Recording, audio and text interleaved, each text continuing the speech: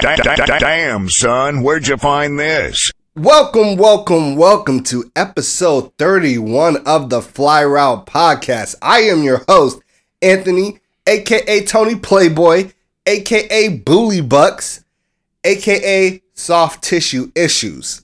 And I'm joined here by one of my best friends, DeMarcus. You got any AKAs today? AKA I'm bothered for a lot of reasons. Are you talking about your soft tissue injuries or Jamal Murray's? I'm talking about the league's soft tissue injuries, and I'm also talking about Usher bucks. Because if Usher can have his own money, I should have my own money too, and Bully Bucks just rolls off the tongue way better. Ah, I get it now. You ain't hear Usher was making it rain on strippers with fake Usher dollars? I did not hear that. Oh, yeah. I was good until you said made it rain on strippers with fake dollars. I'm like, every nigga's gonna try to do this now. Yeah, Bully. I'm showing up to the strip club with the Bully Bucks. What's up? Oh, man. Yeah, I'm really bothered by this now. Let's get into it. All right, look. We have an exciting show for you all today. We are going to get into the story of Britt Reid, who is Andy Reid's son, who created a tragic accident in February right before the Super Bowl. We are going to give you the run pass option, where we give you the hottest storylines of the week and let you know whether we are going to run with them or pass on them. We are going to get into another iteration of COVID and concussions, covering the new NFL protocols, some new stadium protocols, and a recent boycott that players have participated in. And give you the Fly Route mock draft. It's finally here. Yes, indeed, for the NFL draft that is in, 13 days, 12 days now? Little over a week and some change. Okay. And last but not least, a big Ballers Bouquet to Mike Evans. The Fly Route Pod. The Fly Route Pod. The Fly Route Pod. The Fly Route Pod.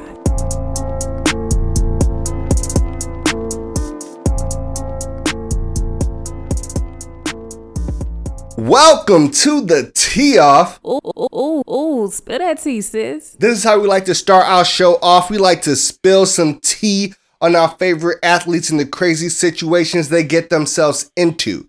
This week, however, we're going to focus on someone a little bit different. We're going to focus on former Kansas City Chiefs assistant Britt Reid. He is the son of the head coach Andy Reid, so not nepotism at all, but we want to talk about an accident that he created, basically single-handedly, because he hit two parked cars right before the Super Bowl. That was a while back now, almost 2 months. You might be wondering, why are we talking about this now? Because for some reason, it took over 2 months for this man to finally be charged for this accident. Now, look, he is charged with driving under the influence. It holds a sentence of 1 to 7 years. And he has been given a $100,000 bond now that he has finally been charged. When the crash happened, he told police that he had only had, 2 or 3, and that's quote, drinks before he was involved in the accident. The crash occurred right before the Super Bowl. Basically, he is right by the Kansas City, the Kansas City stuff. He's by Arrowhead, the office facilities, the training facilities. Basically, he's not like 2 miles from Arrowhead when this happens. It's a crash on I-435. If you are familiar with that area, he's going over 80 miles per hour. He basically gets on the on-ramp, hits one car, and then hits a second car. There are 2 cars on the side of the road here parked because someone's car broke down. They call their cousin for help. Their cousin comes through. They park right in front of them. Their cousin has their 2 children in the back of the car.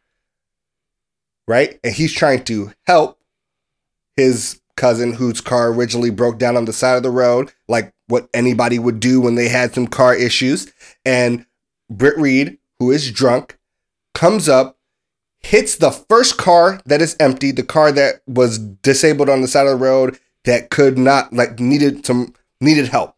And then proceeds to, after hitting the first car, hit the second car with 2 children in it. A 4-year-old and a 5-year-old were in the car at the time when he hits the second car.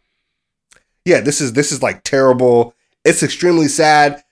Generally, we try to stay away from the super sad stuff, but this one is extremely important to me. What were you about to say? Well, I was going to say 2 things. Yeah, it's sad, but the second being, we've been sitting on this for a minute, waiting till he finally got charged. I think it took a little bit too long. For people with a little bit more melanin, it would have happened that day. Mm-hmm. Or if not that day, the next business day. Mm-hmm. So that is concerning. I think it's important to point that out. I think who he is, who he's related to, the privileges and resources he has, though he may have been a qualified NFL coach, you can't tell me that having your dad be the head coach who's been super successful for 20 years in the league and you sharing a last name didn't help. Your dad is a hero in that city. He brought them a ring. Absolutely. Like, it helps if your dad is a hero in the city. Absolutely. Right. And so that's kind of concerning. But I mean, even then, growing up the son of an NFL head coach, NFL coaches are paid millions of dollars a year. So you're going to have a pretty privileged life to begin with already. And so I think, have to acknowledge to some extent the privilege that has played a role. And I think allowing this to get to this point for him. Because I don't think, if I'm right, this is not the first time Britt's had a problem with substance abuse. So, no, you are not wrong. In fact, just like the Reid family in general has had a history of substance abuse, Britt Reid in particular, this is not his first DUI or DWI. This is actually his second, but 3 traffic incidents, right? So in 2007, he actually was drunk at a grocery store and hit a bunch of carts with his car and was arrested for that. And during that time, he was actually out on bail for a road rage incident that happened earlier that year in which he got into it with another car on the road and brandished his gun. Like, put out the blicky and let niggas know what's going on. Look, I'm just saying, he was out on bail for that charge when he had his DUI. I get it. I hope someone took his guns. That's not very American of you, DeMarcus. He has substance abuse issues. He has several criminal charges. American of you, DeMarcus. He has several criminal charges. If I'm right, in this particular accident even, that he just got charged with that we're talking about in this tee-off, wasn't one of the 4-year-old girl, wasn't she like badly injured? The 5-year-old one. 5-year-old. Yes. 5-year-old girl was tragically injured in the crash. She has brain damage now. There is a GoFundMe page that is available. The aunt that created the GoFundMe page said that she will be in a wheelchair for the foreseeable future. For about like a month there, she did not wake up at all. And like, thank God that she has woken up, that she is, not okay, because that's not the word I would use, because it seems like she has brain damage that might affect her for the rest of her life. But she did not lose her life, so I thank God for that. But still, yes, this 5-year-old suffered life-threatening injuries, was in critical condition for an extended period of time because of this crash. Luckily, the 4-year-old had mild injuries, ended up being okay. The adult in the car was also fine. If you care, Britt Reid suffered blunt force trauma to his groin that required emergency surgery at the point in time of the accident. But he is fine now. So, okay. Speaking of, like, do they take away his guns? This is a Class D felony. So, felony, yes. Yes, they should take away his guns. I agree.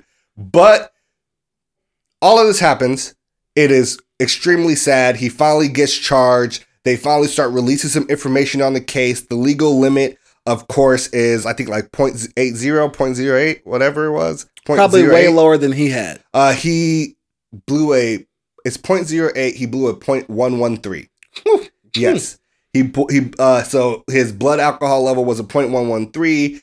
And the reason why now this is interesting, besides the fact that he's going to face criminal charges, he's going to face civil charges, is that the Kansas City Chiefs might actually end up being liable for civil charges in this situation. That's the new thing that's kind of going on, because he's so close to the practice facility. He is so close to the like Arrowhead. All common sense says that he came from Arrowhead, was drunk there, and then got into an accident. There are no bars or any places that he could have bought alcohol, like at a sit down place, between Arrowhead and where he had his accident. Literally zero. If you're getting drunk at work, then you have a problem. I agree. And he told officers the night of the crash that he was coming from work. He made no other stops. And I have a hard time believing this was a team function. Though the team could be held liable, I have a hard time believing it's a team function because if, for example, your dad's the head coach, your dad is well aware of your substance abuse issues, I don't know that dad would hold a team function with alcohol, allow son to drink, though he is an adult, get into a car and then drive off. It can't be a team function because the league has clear rules against the presence of alcohol in team facilities. So this sounds like he had a bottle of something in his bottom drawer in his office and was watching film, I guess, and had a little drink or a lot of drink and then left. This is days before the Super Bowl, too. Yes, this is, late night at the off, or I don't know what time it was, but I'd have to look at I think you're right. The theory sounds good. To verify it, I would have to actually look at the accident report. You think about this instead. The NFL can verify it. The Kansas City Chiefs can verify it. I assume that if they go towards this path, they will subpoena footage. Because remember this, there was a ton of, what do I want to call them, COVID protocols that required a ton of monitoring, cameras, like you wore a wristband that showed your location. Remember how the Denver Broncos had no quarterback for a game because they was able to comb through a bunch of footage, find all of the Denver Broncos quarterbacks in one room with no mask on because of the NFL COVID protocols requiring advanced surveillance and monitoring of all of the facilities. You're right. This footage can be subpoenaed and technically should exist. No, listen, you're right. You have proven your point. I'm kind of hot about this. That's crazy. It absolutely is. And the NFL has been silent about this issue. They said, where did he drink at? How did he get drunk before the NFL and the Chiefs have offered no comment, no statement besides saying, we hope this little girl and everybody that's involved ends up being okay. I'll say the NFL has been oddly slow-footed on a lot of issues recently. This being one of many, including the Deshaun Watson case. There's other little things here and there that have come up, and they've done nothing, and people are like, well, it's the offseason. That's BS.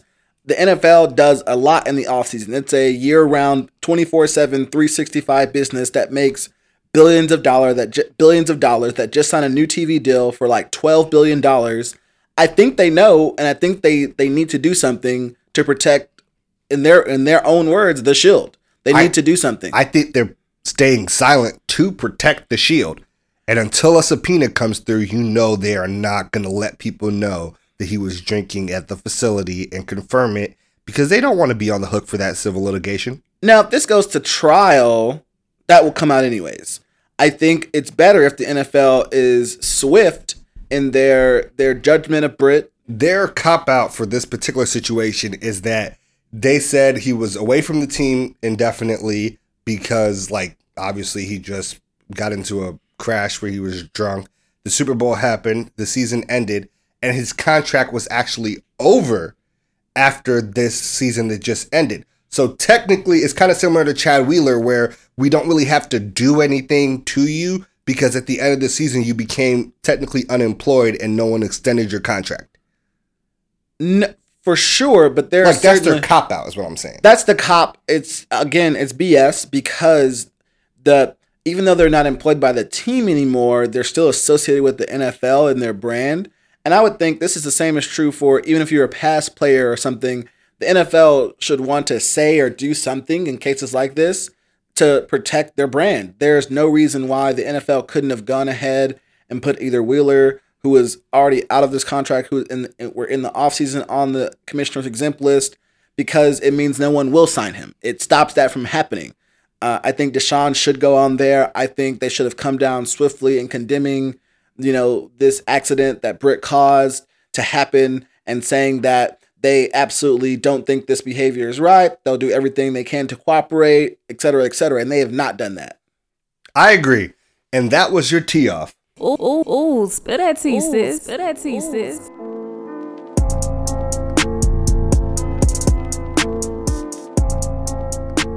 Y'all, it's Tony Playboy.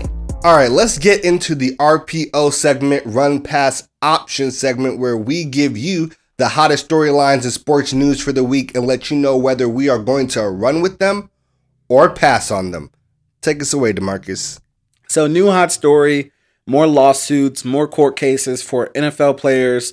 This particular case is someone we don't usually expect. It's LA Rams star Aaron Donald, who allegedly got into a bar fight. What's your take on this, run or pass? All right, I'm going to take a knee here, right? That wasn't an option.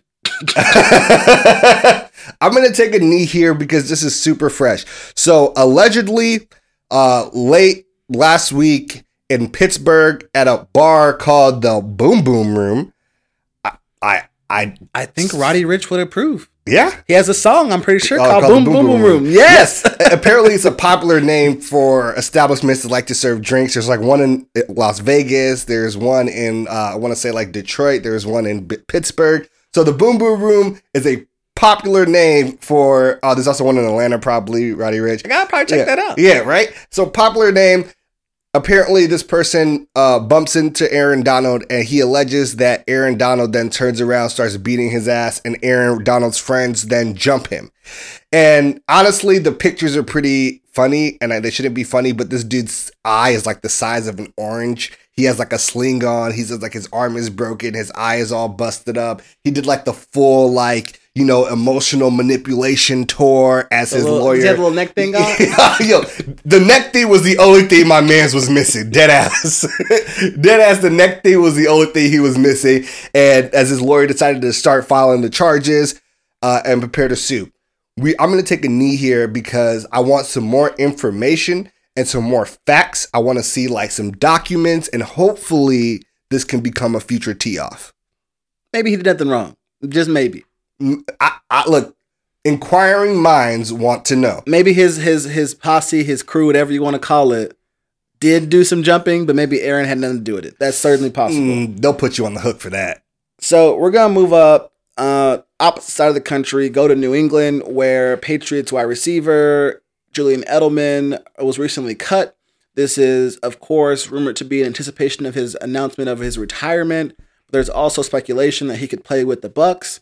And 69% chance. And there is, I think Gronk, that's a Gronk quote. It is. And there's also, of course, the question of if he does retire, is he a Hall of Famer today? Run or pass? Okay, I'm going to pass on this. He has an amazing career. This dude was by far one of my favorite wide receivers to watch over the past decade.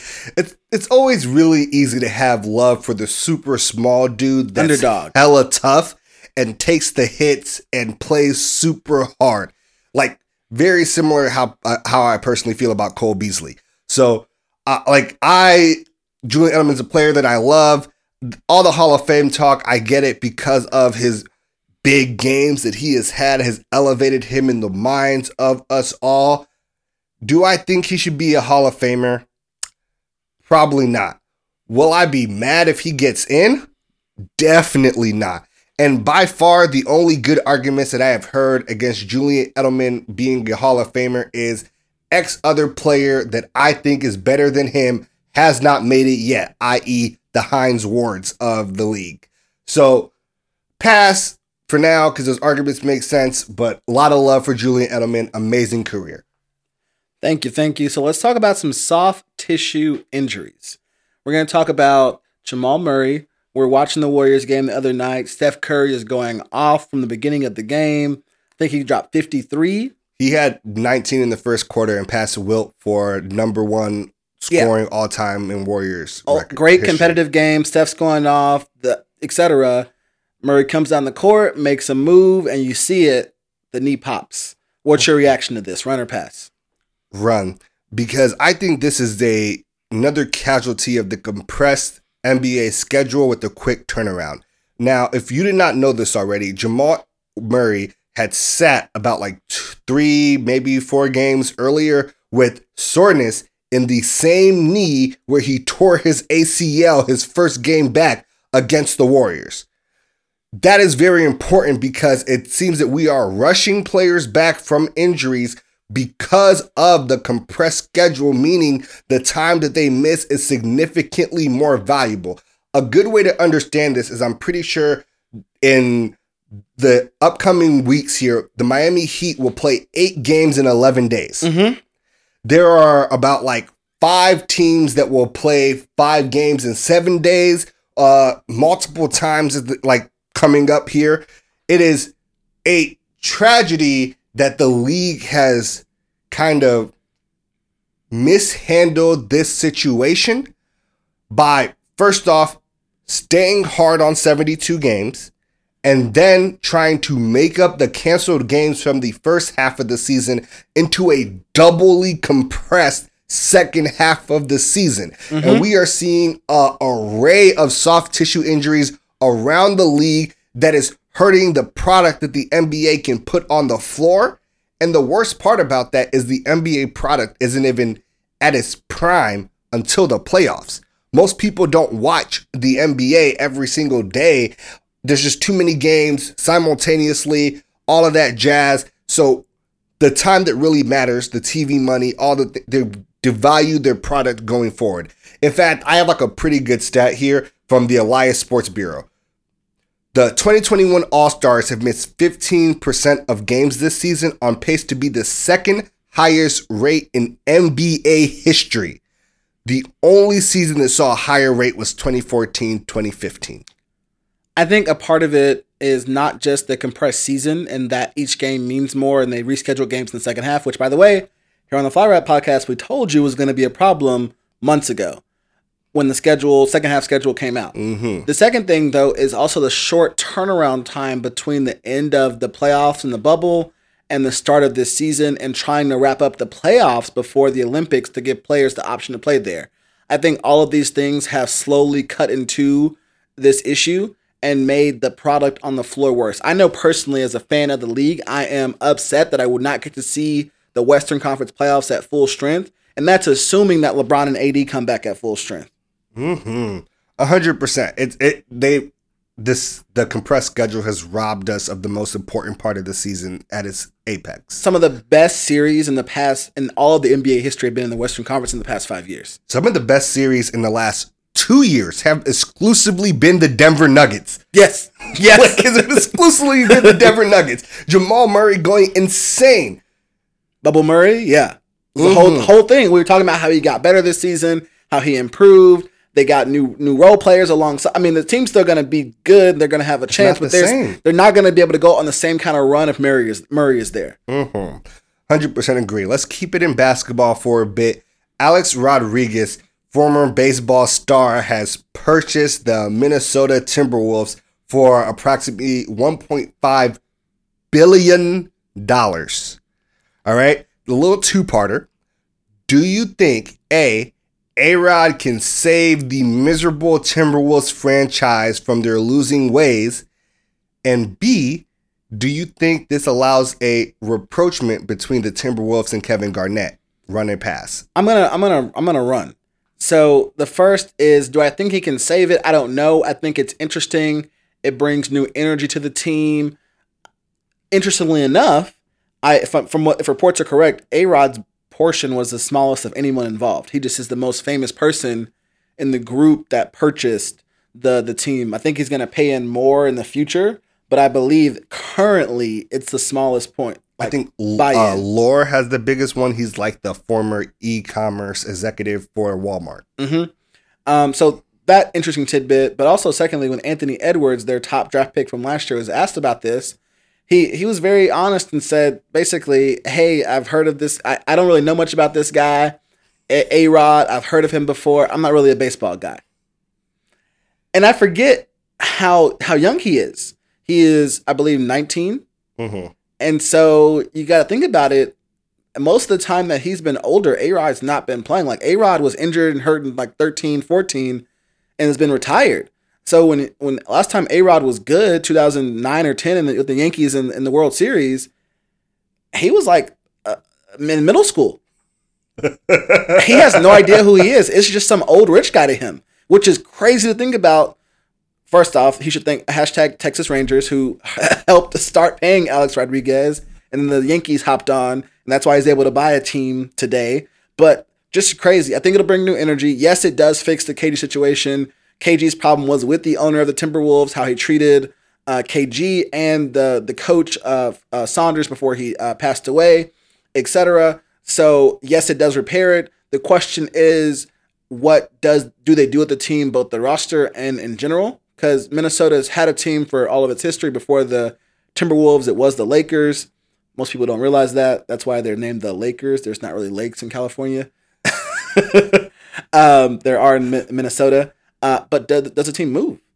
There's all these rumors all the time about teams moving to Seattle. And so it will be interesting to see what happens. I think new ownership throws that question back into the air. At least not for the first 2 years, because there's going to be a 2-year transitionary period where the old owner still owns the team. So we'll see that coming in the future. So let's move over to the NFL. Jadeveon Clowney has signed a 1-year, $10 million contract with the Cleveland Browns. Now he gets to line up next to Myles Garrett. Does this make Cleveland the most dangerous pass rush in the NFL? Run or pass? I'm going to run. It certainly puts them in contention. There's some other really good defenses out there. There are some players who were hurt last year who will come back. Players who had COVID who were not exactly the same when they came back last year. So I think they're definitely in the contention. I would have them in my probably top 5 D-lines right now, just with those 2 bookends.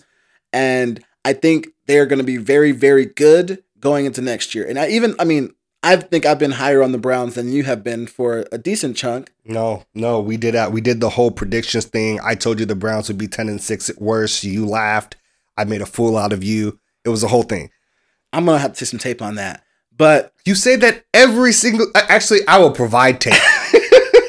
I do say that, and you never come with it. So I'm going to keep saying it.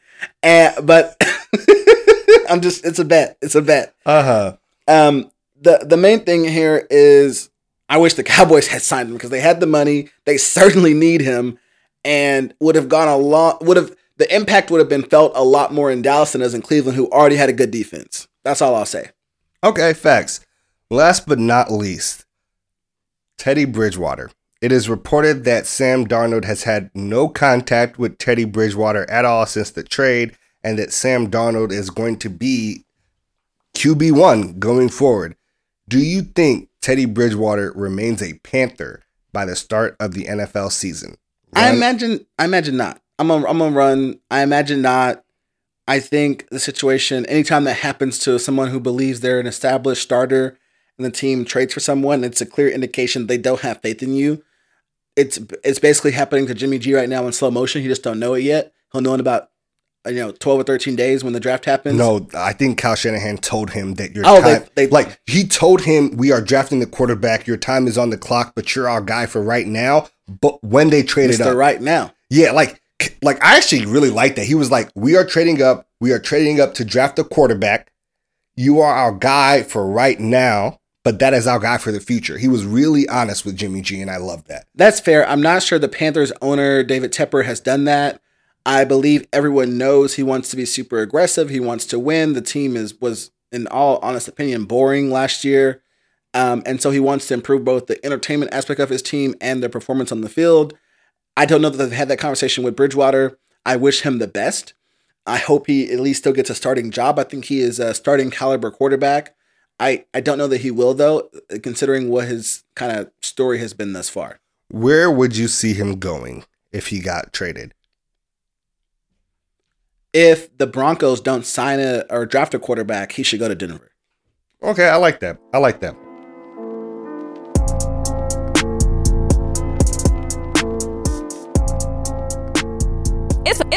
It's a Playboy affair. All right, we haven't done this one in a while. Let's get into another iteration of our COVID and concussion segment, where we give you all of the major NFL COVID news that you need to be aware of. All right, DeMarcus, where do you want to start? I'm going to start with the drip, drip, drip of NFL new COVID protocols and kind of memos coming out of the league office. There's a lot of them. I'm going to give you a real quick summary, all of them. So first, we have the NFL announcing that they are going to highly encourage all the players to be vaccinated, that if they are vaccinated, they're going to have different protocols in team facilities. They've said, our facilities were the safest place to be in the nation last year, that we think that the constant testing along with highly encouraging vaccination with players is going to really, really help that. If I'm correct, I believe they also want staff. They want to require their staff to be vaccinated, which they, if I'm correct, legally speaking, they cannot do currently because it is just an emergency authorization for the vaccines. But once any of the COVID vaccines have been fully authorized by the FDA, then any employer will be able to mandate it in order for you to keep working there in person. And so that's an interesting requirement. I wonder if there'll be any lawsuits and pushback against that. Because the way the NFL is set up is quite interesting. The NFL itself is actually a nonprofit organization, and the 32 teams are then that they help manage are for profit. I know it sounds crazy to say the NFL's a nonprofit, but that is the way it is. And so I wonder if there will be lawsuits involved, and then if so, who is sued, the NFL or teams or both, and what happens on that kind of court ruling on if the staff and coaches have to be vaccinated. There's new memos about the offseason program for the NFL. They have said that they are going to make everything basically voluntary because of the ongoing pandemic to reduce risk. But with a few caveats, there's a June mini camp that's still going to be mandatory for like a week. And they're going to have it to be, if you do show up to have voluntary activities, everyone in the building has to be tested at least once a day. And even right now, during the non-official part of the voluntary program, which is weird, non-official voluntary thing, weird to say, even if you're in the building, let's say you're rehabbing right now, you got to be tested at least every other day. And so they've got a whole stream of protocols coming out in order to try to get things back to normal next year. And that's where we're at right now. What's your immediate reaction?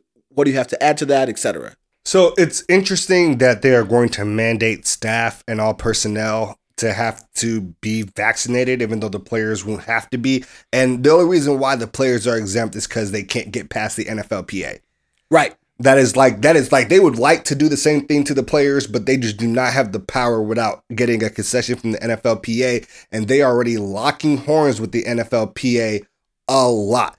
So I think it's going to be very interesting, and I'm interested to see how players respond to the reduced contact tracing and reduced protocols and whether or not that makes them feel like they want to get the vaccine or not. However, we know right now that the players and the NFLPA are at odds, and most particularly, this has caused a boycott of all voluntary off-season activities, right? This has happened. The Seahawks have refused to participate in all these voluntary activities. So have the Broncos, the Lions, the Patriots, and the Tampa Bay Buccaneers, the defending Super Bowl champions.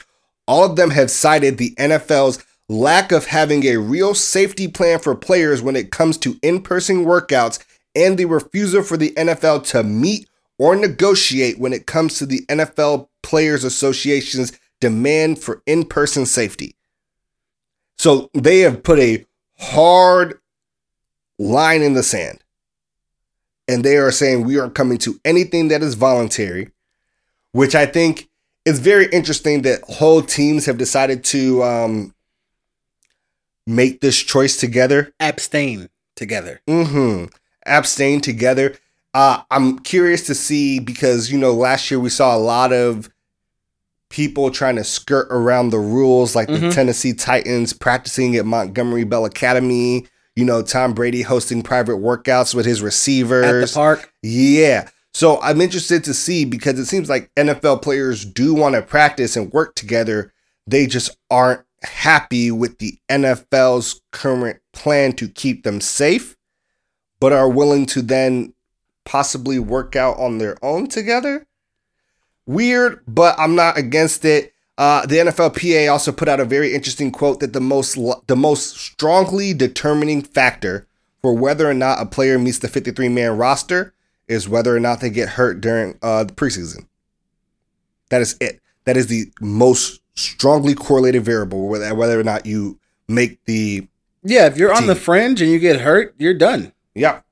And it's very interesting. I'm curious to see if what will happen with all the undrafted free agents. Will they feel like they can stay on this line and hold the line with all the other players? What happens to like the, lower level players? Do they feel like they can hold this line? Because you remember the one time the NFL players had a boycott, they put in replacement players. Yeah, it's going to be tough for the lower end players because a lot of their contracts, all NFL contracts have a ton of incentives in it. And a big part of that is attending voluntary off-season workouts can cost you a lot of money for not showing up. They can't fine you because they're voluntary, but they can incentivize you in your contract to show up. And so I think it will be a big problem. Now, something else that has come up and is more of a localized thing right now, but I believe is going to be more widespread and even possibly national by the end of, or by the start of the football season, is the idea that you have to be vaccinated to go somewhere. So the Erie Buffalo Bills. Yeah, the Erie County Commissioner, which is where Buffalo is located, put out essentially a statement saying, hey, if you want to come to Bills games next season, you need to be vaccinated. Essentially, you got to show proof of vaccination when you show up with your ticket. They have a specific app. They're saying we will be at full capacity. Mm-hmm. Only vaccinated people will be allowed in. They will make, and I quote, no religious or medical exemptions as there is no God-given right to attend a football game. That is a quote. I like it. They're doing this through the Excelsior app, which I'd never heard of before. It's a New York specific app. Yes. And apparently the New York State Department of Health uses this app. And that is the app that they want to use to verify your vaccination. So like none of the like bootleg vaccine cards that people are talking about now, like it's an app. And sans this app, you will not be able to get in. They said even if you buy a ticket, you will be turned away at the door. Yeah, and some people are not too happy about that. For example, some of the Bills players' wives, etc., have spoken out about it. Bills safety Jordan Pryor, his wife Rachel Bush, I think posted on Instagram about it. She said, quote, "We have pregnant wives who are breastfeeding, wives who have already had COVID, so it's dangerous to get vaccinated right now, etc. None of us feel comfortable being vaccinated at this time. None of us should be forced to do so in order to watch our husbands go to work live." And, this particular wife was she was a fixture at Bills games pre-pandemic. And my take on this is you have no right to watch him in person. There are live broadcasts of every single game. Like you can't see him before the game and immediately after anyways because of all the media obligations, the workout, no women in the locker room, etc. So what's the difference really from watching him at home with your kids? Look, the county commissioner was like, you also have no God-given right to get other people sick. You don't. He was really strong about this. He was like, people will backlash against it, but we don't need any other authorization because we own the stadium. Absolutely. They do. That's their right to set the conditions. I think it's going to be interesting seeing the hodgepodge of patchwork policies again this coming up NFL season. We saw it last year where we had things like the Niners playing in Arizona for the last part of the season. We had even, I mentioned before, Dak built like a half artificial turf field in his backyard to be able to work out with CeeDee Lamb and Amari Cooper. And so there are all these like patchwork things going on. We'll continue to give you updates on COVID and concussions. There's been a lot less concussions lately, a lot more COVID, but we hope that we have neither of either to report and that this segment goes away for a while. Man, you good? Please continue, DeMarcus. I was done. Oh, okay. Look, the way you worded that, it just kind of got me, bro. I'm not gonna lie. I don't even know what was funny. You were like, there has been a lot less concussions and a lot more COVID. That shit was funny, nigga. Like, I don't know. It's true. It was. Don't look. All good jokes have some truth in it. All right.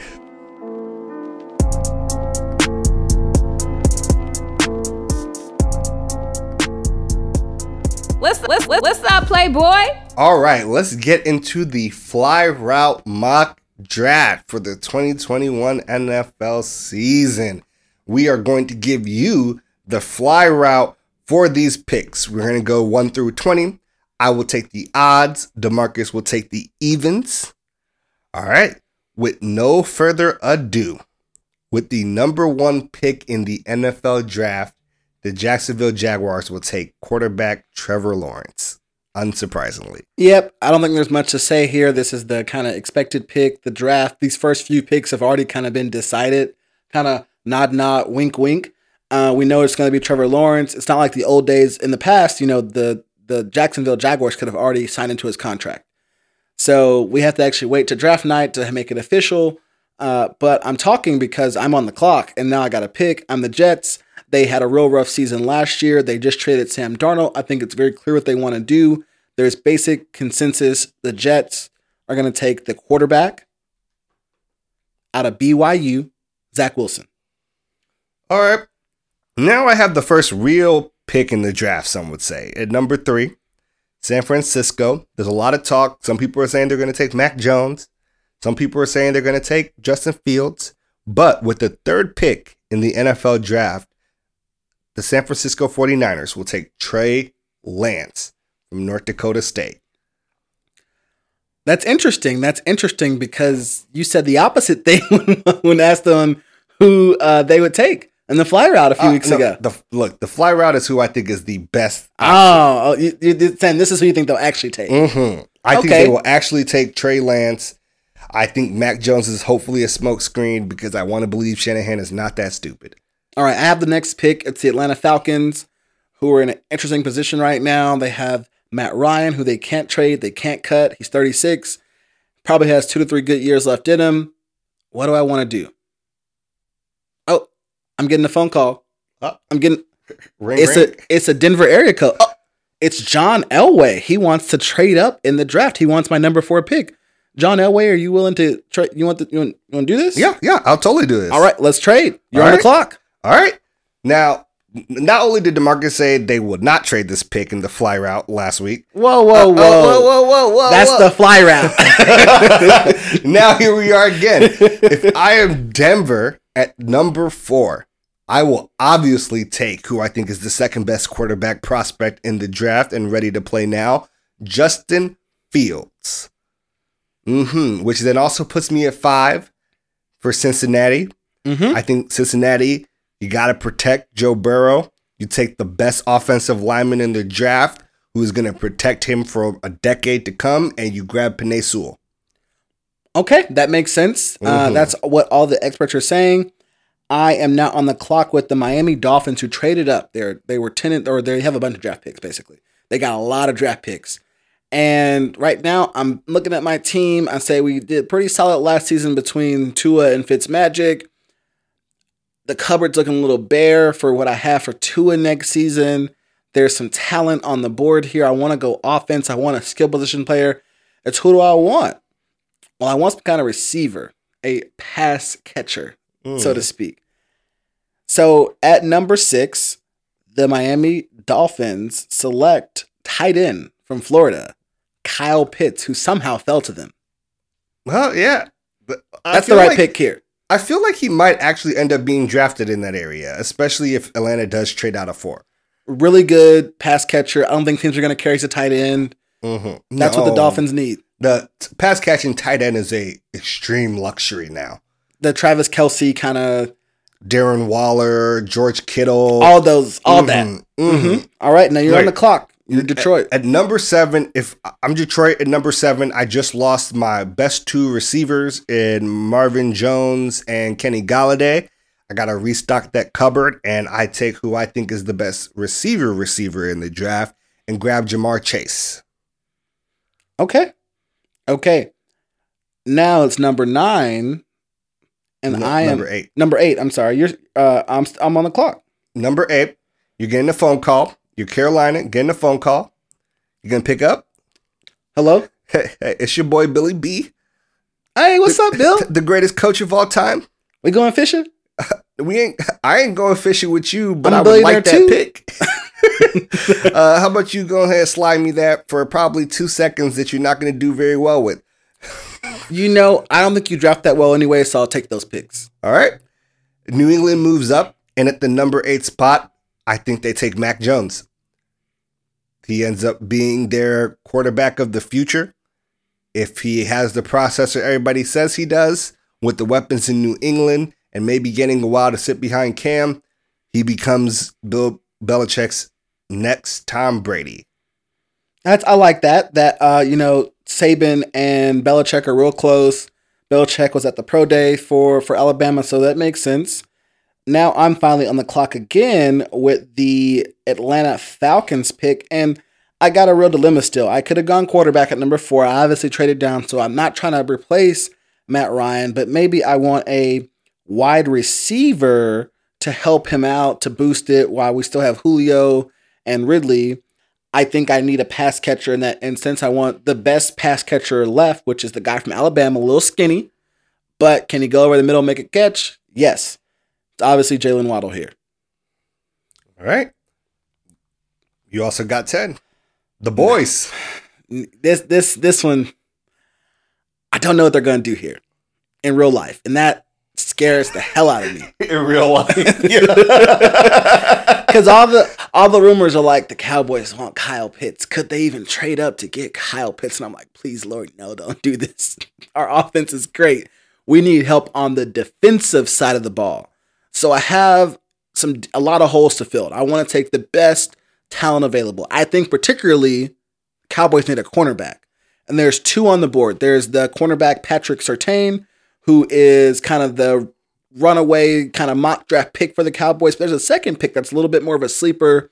He's not quite as physical, but is probably the best man-to-man corner in the draft in J.C. Horn. Ooh, okay. Going J.C. Horn here for the Cowboys. Okay, at 11, I'm the Giants.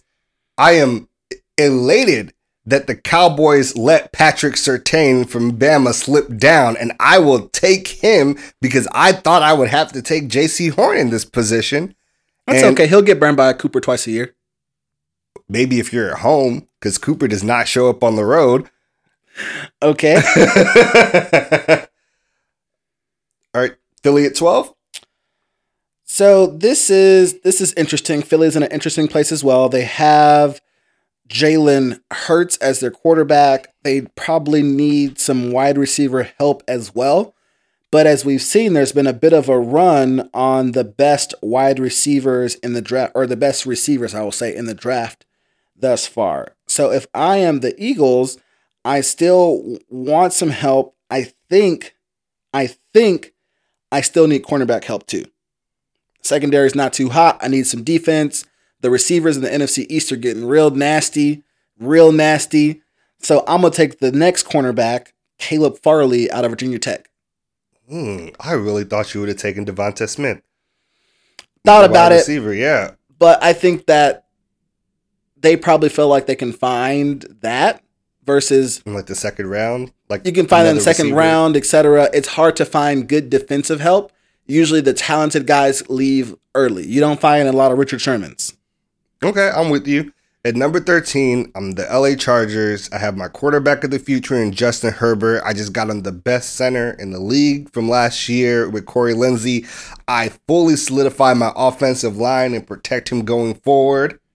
And I will take Rashawn Slater from Northwestern. Okay, I like that pick. So I believe I'm on the clock next with the Minnesota Vikings. So they're in an interesting position as well this season. Did decently well. They just re-signed Kirk Cousins, but kind of underperformed at the end of the season. If I am the Vikings, I have a lot of different holes to fill. And so I think what should happen is probably...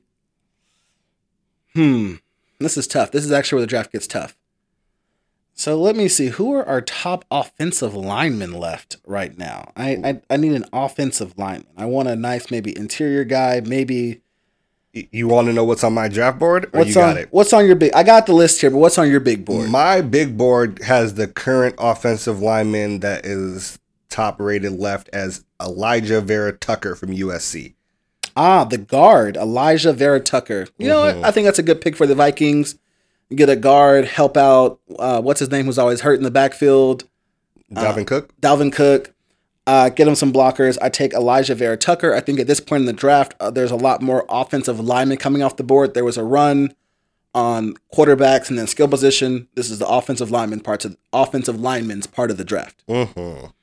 All right. You got New England. Now Carolina's pick at 15 that was New England. Right. So Carolina, what to do? So again, they just got Sam Darnold in the building, so that's fantastic for them. They could use a lot of help in different places as well. I wish they were higher. They traded down. Yeah, I wish they were higher. If I am the Panthers, I think this is difficult. The receivers are gone. I can't get any help for Darnold. I don't think it makes sense taking a running back in the first round.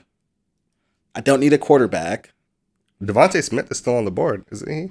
Is it? Oh, that's right. Devontae Smith is on the board. I'm taking Devontae Smith. I'm getting my guy some help. I'm making my team more exciting, more entertaining. I think we're gonna have a real good offense. We got Robbie Anderson. We got Devontae Smith. We're gonna light it up next season. Okay. You got Arizona at 16. Arizona. I want to say Arizona goes defense. I'm going to say Arizona goes linebacker at this point. They go defense, and they are going to add Micah Parsons out of Penn State. He is the top-rated linebacker on my board right now. He's fallen to us. We need some help on that side of the ball for our young kind of core that's forming. Let's get the defense some help and get Micah Parsons from Penn State. Okay. At this point, I want to say that it's Las Vegas at the 17th pick on the board. I will say that Vegas goes O-line, still trying to make up some deficits that they have there, and they take Christian Darrisaw, offensive tackle from Virginia Tech. All right, fantastic. I believe the Miami Dolphins are on the clock once again at the 18th pick at 10-6. I have my kind of offensive help from my pass catcher. So now I want to give Tua some time to be able to throw that ball. I wanted Vera Tucker, but he's already off the board. So I'm going to go with the other guard from the Ohio State, Wyatt Davis. Okay. All right, now I'm Washington with the 19th pick. I originally thought at this point in the draft, I would definitely go offensive guard.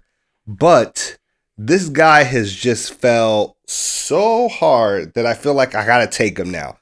I'm going to take Jeremiah Owusu-Kamara, linebacker from Notre Dame. Like it. I like the pick. Next up, I am back on the clock with your Chicago Bears. Now, the Bears could use some offensive help. What do you think they need, actually? As a Bears fan, what do you think they need? Like just in general or based off where we're at in the draft right now? Well, both. In general, we need offensive line help. Like we if we can't protect Andy Dalton, we will repeat the sins of last season. And I'm not sure if that's a bad thing because I kind of want Ryan Pace to get fired. But as a Chicago Bears fan, I would tell you to probably take the best offensive lineman that is left on the board. I would probably say at this point it's Tevin Jenkins or Landon Dickerson from Alabama. Tevin Jenkins went to OSU, Oklahoma State. And based on where they are in the draft, what do you think will actually happen if this run of quarterbacks, skill position, and then linemen happen? I think that's probably where they'll end up being. They'll still just pick the lineman that they need? Unless somebody absurd falls or we try to trade up to get a quarterback, which I think is possible, right? Unless we try to mortgage the future to get a quarterback and trade up, we'll grab the best offensive guard at opposition unless somebody crazy falls to us. I feel like offensive line has been a consistent problem for us. It was in shambles last year. It got Nick Foles hurt.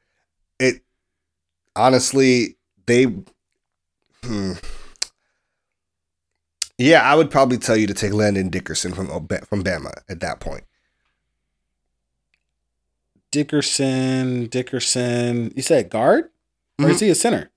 No, he's a center. I have him as an offensive guard. Oh, I have him listed as a center on my big board. He might be if he is multi-positional, that is actually probably net better. Then I'll take Landon Dickerson, who is rated as the top center on the board right now, and at the very least, probably the 4th or 5th best guard. Probably still a good value pick. Allows us to probably move him around in the future. That is the Chicago Bears pick out of Alabama, Landon Dickerson. That's it for our NFL mock draft. Let us know how you feel about our picks here. Do we whiff on any picks? Are we terrible GMs and would you fire us? We'll probably put out a little graphic with our draft picks on our social medias, so be on the lookout for it.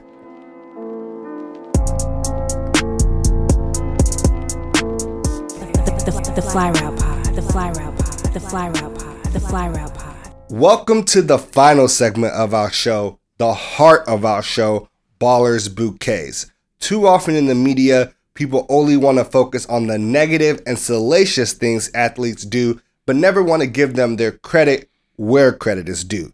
Here, we like to make a change. Absolutely, absolutely. And this week, we have someone who has never received a bouquet before, but has been mentioned on this podcast. In particular, they've been mentioned as a part of another player's tee-off. Very important player for a very good team, I might add. Super Bowl champion. Who you would maybe not expect these actions out of.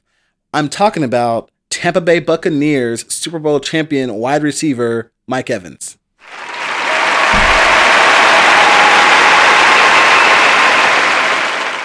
So this past NFL season 2020 that just ended in February at the Super Bowl, the NFL has this Walter Payton Man of the Year award, and every team nominates a guy for their off the field work over the course of the entire year. And out of all of those guys, I found that Mike Evans' story and his kind heart, open heart, big heart in giving to charity and his time has shown that he is fully deserving of this recognition. Even if he didn't win the Man of the Year award, I think it's really, really important to point out this work that people do. I don't think they do it for the recognition, but I want to give them some recognition. But he was at least nominated for the Man of the Year award.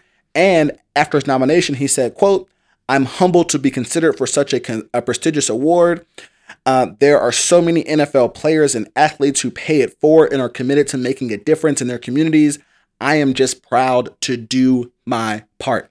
So Evans has donated $100,000 from the Mike Evans Foundation to support the United Way, Suncoast, and the Galveston, Texas area, which is his actual hometown. This was for relief efforts to the COVID-19 pandemic earlier this year as well. He participated in a Twitch aid stream, which was a 12-hour plus gaming event that raised over $2.7 million that went to fund college scholarships for students. Additionally, Evans helped the Bucs launch the Bucs Vote earlier this year, which is a nonpartisan public service campaign promoting voter registration and participation. He also developed special relationship with Marco Solis, a 23-year-old patient at the Moffitt Cancer Center in Tampa, Florida, battling metastatic colorectal cancer. That sounds terrible. As well as he is the winner of the inaugural Buccaneers Girls in Football Scholarship over a video call. And so all these things happened throughout the 2020 year and throughout the 2020 NFL season, adding to the kind of long-standing tradition of NFL players helping out their communities throughout the season through many different acts, both as teams and as individuals. And despite not winning this award, he's going to get a bouquet, but he also got $40,000 to donate in his name to the charity of his choice. And if he had won, I hope he wins in the future, he would get up to $250,000 to donate. So Mike Evans, keep it up. You're doing fantastic work down there in Florida. You're doing fantastic work in Texas. You're reaching individuals. Keep doing it. I know you'll win that award someday. And if not, you'll make people's lives better in the meantime. That was this week's Ballers Bouquet. Let us know who you think should get next week's Ballers Bouquet on Twitter at the Fly Route Pod. Y'all is Tony Playboy. All right, that is it for episode 31 of the Fly Route Podcast. As always, we appreciate each and every single one of you for rocking with us, taking the time out of your day to listen to what we have to say. You all make this a lot more fun. We love hearing all of your listener submitted ideas. please don't hesitate to reach out to us, send a DM, send a link, whatever. We'll track it down. We love being little investigators and No. shit. No. I don't want to investigate. Post some fire under our YouTube videos so we can come have an argument with you. Oh, or fight the people who want to post racist shit on our YouTube videos. That too. I'm loving that. Like, we appreciate you all. Please check out our content dropping on YouTube. The episodes start coming out and the clips around Saturday and Sunday because it takes forever to process us being in 4K video. But hey, you got to see a nigga looking nice. You know what it is. So thank you once again. We can't wait to see you all next Friday. We're out.